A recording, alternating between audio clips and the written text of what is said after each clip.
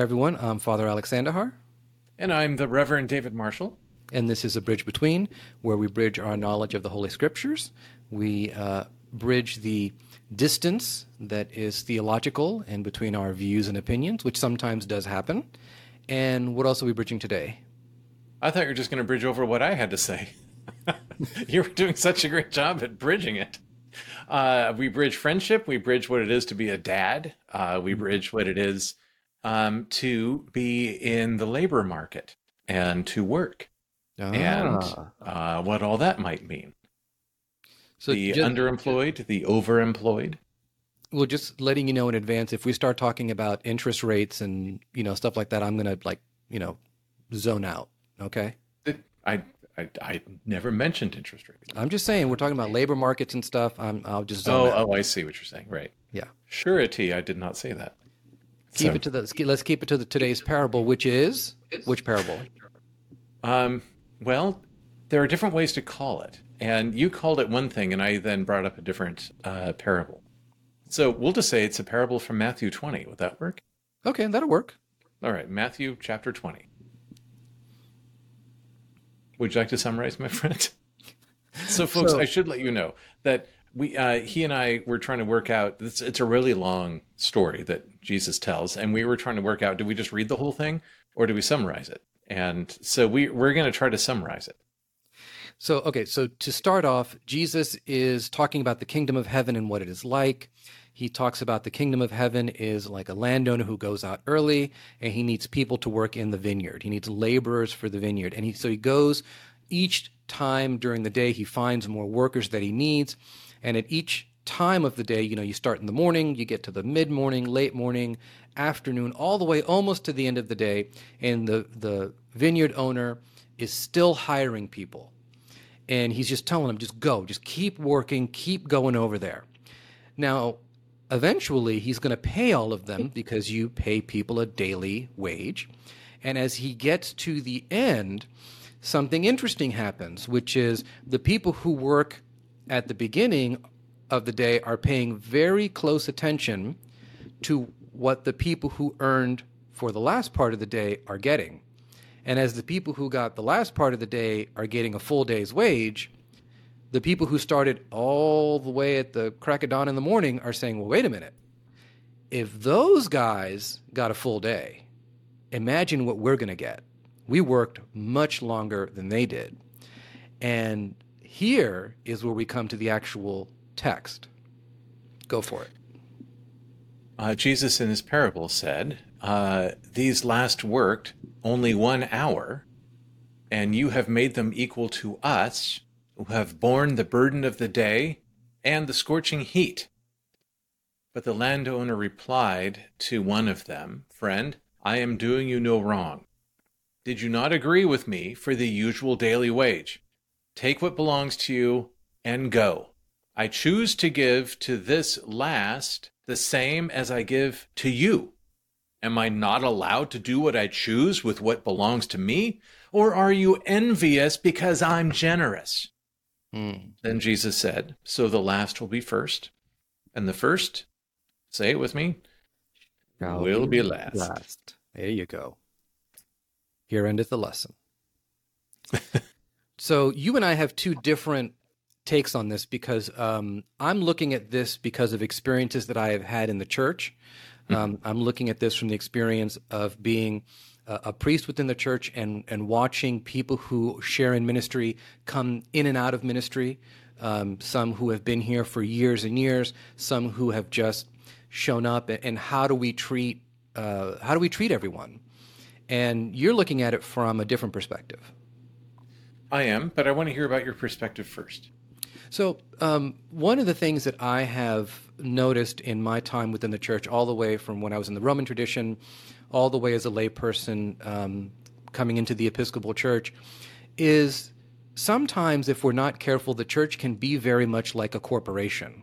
And of course, we are incorporated. We are a nonprofit as a church. But if we're not careful, we can have a very corporate attitude where you start at the bottom of ministry and kind of learn skills and, earn respect, and then you kind of work your way up the hierarchy of church to the point where you have a sense of seniority. And I think it is important that we recognize that there are people who have put in a long time, a lifetime of service to the church, who have been dedicated, for 30, 40, 50 years. But at the same time, is that an excuse to look at somebody who has just started differently? Is that an excuse to look down on them, or to look down on their ideas or their efforts? And so sometimes I have seen that, to where the person who's been around a long time will kind of dismiss the person who hasn't been here very long. Mm-hmm. Yeah, I think that happens. And then I ask you, isn't there something important about longevity, or what about seniority? What about wisdom? How does that? Well, doesn't that factor in? Longevity does not mean wisdom. Longevity just means you've been doing something a long time. Okay. So wisdom, I think, comes separately from that. And experience is important. And the idea of seniority, to me, means that, looking at it from the Jesus perspective, I hope, the higher you are, the more servant-like you must become. And so if you have been doing something for a long time, and you have trained no one to take over for the day that you are no longer on this earth, then you're doing a disservice. If you are doing so much, right, if you're in ministry, and this is for clergy as well, if you're doing so much that you are so indispensable that nobody could ever hope to fill your role, I think you're doing ministry wrong. Yeah. And so the longevity can be very important, but longevity does not earn grace. So how do you earn this grace? You cannot earn grace. Grace is freely given. Oh, it's freely given. Like the landowner who says, correct, is it not mine to give to whom I please, right? Right. Or are you envious because I'm generous, right? That it's, Well, and there's one more thing, because pastorally I'll often find this among Christians who will say, I've been a Christian my whole life. They'll start with this sentence. I've been a Christian my whole life. Why am I suffering through this? Why is this thing befallen me versus that person who's been a Christian for 5 minutes and they seem to be doing well? Wow. All right. And what do you say to them? I tell them that, first of all, we don't know what challenges are going to happen to us as Christians, and that the longer you have been a Christian, hopefully the more you have been equipped, and I have been equipped, to deal with tragedies and trials and challenges. And that the person who looks like everything is fine right now, we know, because of the parable of the sower and the seed, that if something happens, they could be in real danger of losing their faith. Whereas longevity should mean deep roots. Mm-hmm. Yeah. It should, right. The music director and I today were talking about the hymn Blessed Assurance, because it was, we do this thing where we play music, the piano and a cello, that others can hear when they're walking by. And they were playing Blessed Assurance, which, and it's interesting to hear it in a piano cello type setting. And he talked about having somebody, he heard it sung, and he actually got the whole sense of that blessed assurance, that she had been a part of the choir since she was young, and now she has grandchildren of her own, and she is singing blessed assurance, that she has had this blessed assurance her whole life, to not be worried about the afterlife, not be worried what happens when you die, that she had carried that peace into her life, and she was singing it to a group of people who had never known that peace before, and that she was sharing with them her faith, and the only way she knows how to do it effectively is through song. And so there she was singing it, and it wasn't that she, the singer, believed that she had more grace or a better spot in heaven or anything. It's just that she'd been given this gift for her whole life, to not have to worry about how things end, because God has it, and that she just wanted to share it with others. And to me, I think that's what I'm hearing from this parable, is that, and one thing that struck me is, if I can read directly from the passage itself, And if you don't, is it okay if I use the aorist tense? Is that okay if I jump You in may with go that? ahead and use the aorist tense. All right. Actually, you have permission to do so. You've been given Mhm. permission to do so, and you will have permission to use the aorist All tense. right. Well, thank you. I appreciate that. And so what Alex is saying, it's his first time if you've heard the show, or if you've slept through this section at other times, which I wouldn't blame you to, that there is a Greek tense that we do not have in English. And it means things that happened in the past are still happening now and will happen in the future. And so when the landowner went back out at 5 o'clock in the evening, there were people that were still waiting there to be to work. And he said to them, it'd be helpful if I actually found the spot. 5 o'clock, he went out, found others standing around, and he said to them, "Why are you standing here idle all day?" And they said to him, "Because no one has hired us, no one is going to hire us, no one will hire us." It's an aorist tense, to hire. As in, we are the unhirables. We're the ones that always wait around and nobody comes by to hire us. The landowner said to them, "You also go into the vineyard." Flash forward, they're all getting paid. And the people that worked from the beginning of the day said about those unhirables, they said, "You have made them equal to us." And which the landowner said, "I'm sorry, I did you no wrong?" Right? What's going on here? And the sense that Jesus reaches out to the unhirables, that Jesus is very interested in people who are on the outskirts of society, and this, to me, this parable is Jesus highlighting that. And if I can put it simply, I forgot who it is that said it. You may remember. That when it comes to heaven, you'll probably be surprised at who isn't there and who is. Right. You're here? You're here? That guy's here? That Guy stole my girlfriend in high school. What's he doing here? You've made him equal to me. And well, there's a couple things that come to me from this. The first one is thinking about the parable of the prodigal son and the other brother who doesn't want to go into the party. And the father tells, "You've been with me this whole time. Yes. Don't you understand that all I have is yours?"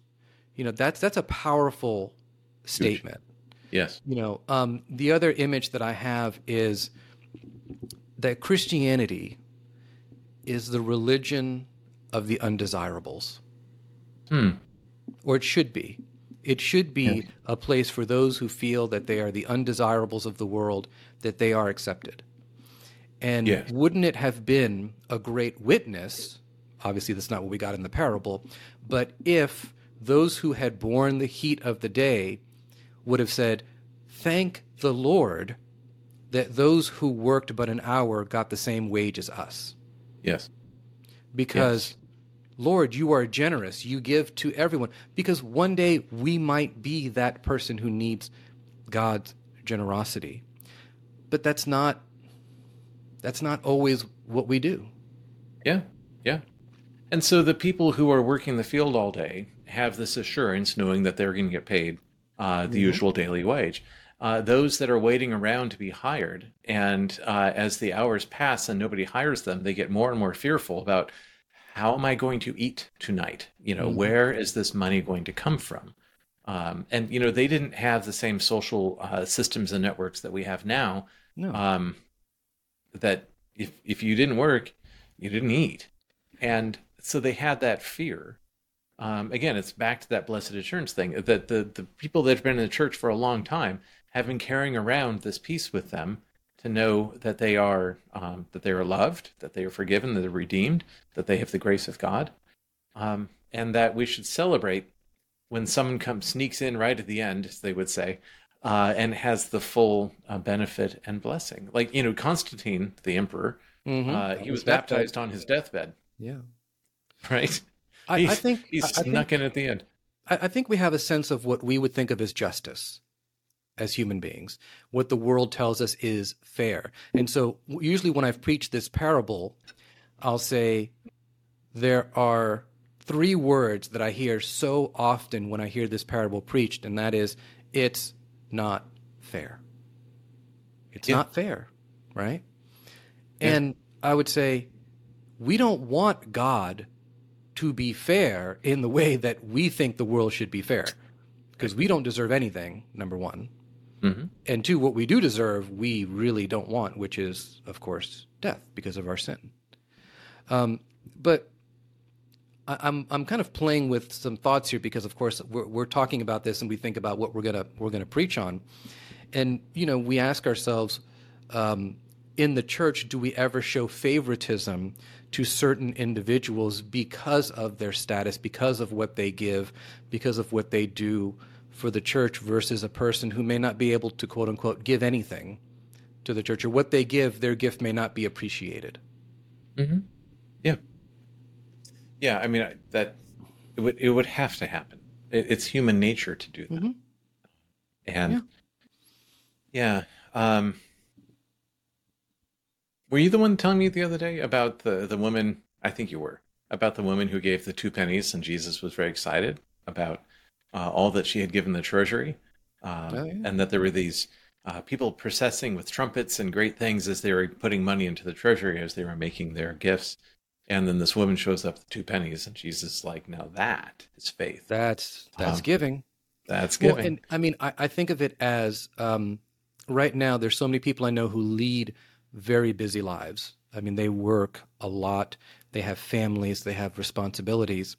But I think about, they may give 20 minutes on a Sunday morning to help with something at the church. Mm-hmm. But those 20 minutes are truly valuable in what they give. Now, there may be a person who's totally retired, who has all the time in the world. They may give 5 minutes. That's what they've deemed as valuable, right? Mm-hmm. Who gave more? If they both gave 20, who gave more? It was the person to whom it cost more to give. Mm-hmm. Yes. Yeah. Have you ever been worried that you're going to read this parable and then somebody at church is going to say, oh, wait, I'm going to check out for a while, for about 30 years, and I'm going to wait and then come in right as the sun is setting and get the same gift that everybody else is? Does that thought ever cross your mind? That thought does occur to me, and the analogy that I will make to kind of counteract that is that, okay, what I want you to do is, I want you to disappear from your family for 30 years and then come back on your last day, see if they're still around, and ask yourself what kind of relationship you have with them. Mm-hmm. That's a really good way of putting it. Because for Jesus, ideally, I believe Jesus wants long, healthy relationship with us. Mm-hmm. But I believe Jesus will use whatever time we're given. So we haven't talked about this, but the penitent thief on the cross, right, who comes and says, Lord, remember me when you enter into your kingdom, kind of scolding the other thief. And Jesus says, you trust me, today you will be with me in paradise. Mm-hmm. Jesus would have loved to have known this penitent thief long before. Maybe be a disciple or somebody who followed and listened, and he preached to him and all these things. But all he got was that last moment, and he made the most of that last moment because the penitent thief opened his heart to Jesus. Mm-hmm. Yep. And I don't remember in the Gospel of John, the writer, who I think was close enough to be able to hear these conversations, said, wait a minute, I've been with you for years, and this guy, right in the last few minutes, you in paradise? It's not fair. It's not fair. Right. But that's not the divine economy, the economy that Jesus is talking about with this particular landowner. It is a different type of economy. Well, I'll give you an example of this from last week's parable of the wicked servant who didn't forgive his friend's debt but had his debt forgiven. When they talk about like 10,000 talents, mm-hmm. if that was gold, that's $12 billion in today's money. I mean, like, if somebody told me that I owed them $12 billion, I would literally take out a dollar bill and say, well, I can put something on it. I mean, I can maybe give you something. Right. Right. But you're gonna have to give me a couple of days. I can't work this out. And then to turn around and to see the equivalent of, a few hundred days' wages, which is still significant, but nothing in comparison to. So, of course, the lesson that we receive is that God's economy is different than our economy because God is willing to forgive so much more than we are. God is, yes. So, yeah, so we should be happy for that economy, because maybe we're all the unhirable people. So, well, first of all, I think we're all the unhirables. Nice. I think we are. But if by some, luck of the draw, we've been given an opportunity to have known Christ beforehand or to have been taken to church since we were young and, things like that, to then turn around and see a person who is journeying, taking those first steps into faith and recognizing that they have the same grace that's being given to them as to us, we should be saying, that's an amazing God that I love and serve. Mm-hmm. That's the kind of, I know that's the God I know. He would do that. He would do that. Yeah. And then when people get mad at him, are you mad because I'm generous? Can I not do what I want with my stuff? So for those of you on YouTube, I'm going to try to do something funny. So are you saying that when it comes to grace, Jesus is generous and he just kind of makes it rain with grace? Sure. I would like to say that I'm old enough to understand that reference, but I don't know what you're doing. Well, for our younger group, they'll know what that is. Okay. Okay, good. For the younger demographic. So as we kind of come to the end of our time in this episode, one thing I'd like us to maybe think about is how do we honor those individuals who have been serving a long time in our church, while at the same time encouraging them to accept those who are just coming in and to teach them and to mentor them. Mm-hmm. All right. Well, I will. I don't know if you. I'm just going to say it. So, the Seahawks became a football franchise in 1977. Okay. All right. And so I got to know them when I was pretty young, and I have been following them ever since. And for most of my entire lifetime, the Seahawks have not been a very good football club.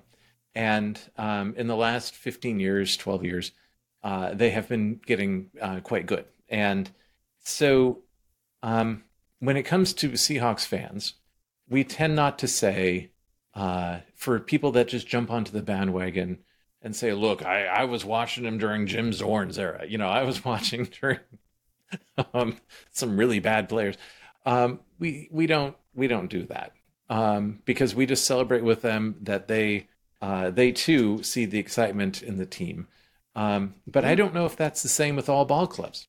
I just wonder. It depends on the fan base. It really does. And I remember, I'm not a huge Buccaneers fan because I'm more of a college football guy than a professional football guy. I just find it to be more exciting. But I remember hearing some flack about people like, I remember when the Buccaneers, the first year, and they went 0 for the century and all these things. And now we've got all these people because of people love Tom Brady. And I'm like, guys, you won the Super Bowl. Yeah. Enjoy it. Just enjoy the fact that there's so many people who enjoy your team. Yes. Can't we just all watch it together? And hopefully that is the case. It is, right. So it is really hard to be a sports fan in Seattle. I'll just say it. We've never won the World Series, never been at all. There was a team called the Pilots that Major League Baseball is what I'm talking about. Mm-hmm. That they left Seattle, they went to Milwaukee. The next year, they went to the World Series. Right, that type of snubbing. Seattle had an NHL team. They left. They went to the series. We used to have a team called the Seattle Supersonics, which is NBA. They left. I mean, it's hard, and so and then you left. Right, and then the Pac-10 has fallen apart. That's all. I mean, that's college football, but that's a whole separate story. So Um, to sum up, why don't we say right. something like this? That if and when we find one another in eternity in heaven at that great banquet table that Jesus talks about, maybe we'll just be happy at who's at the table See, instead of worrying how they got there. exactly. That in heaven there is no such thing as time. It doesn't exist. So the serving at 9 in the morning, the serving at 5 p.m., time doesn't exist. And so you're just there, the promised land, that you're in it. And that's what I would say is our blessed assurance. So, Amen. Amen to that. amen. Yeah. Well, I am blessedly assured of our friendship, as I am of our salvation in Jesus. And so I will hopefully be blessedly assured by some comments and subscriptions to our YouTube channel, our podcast online. And that was my best way of doing a segue. That's awesome. And for those that have said that I've said it's hard to be a Seattle sports fan, if you're in Chicago, feel free to write. They say it's hard to be a sports fan in Chicago. No, they've won a World Series. Yeah, but the amount of time it took for them to win one, Seattle could have put several of its franchises of how long they've lived. Anyway, sorry. In heaven, there is no time. In heaven, there is no time. We'll stop there. So we'll thank everyone for watching, for listening. Don't forget to like, comment, and subscribe, and we will catch you all in the next one. God bless. God bless.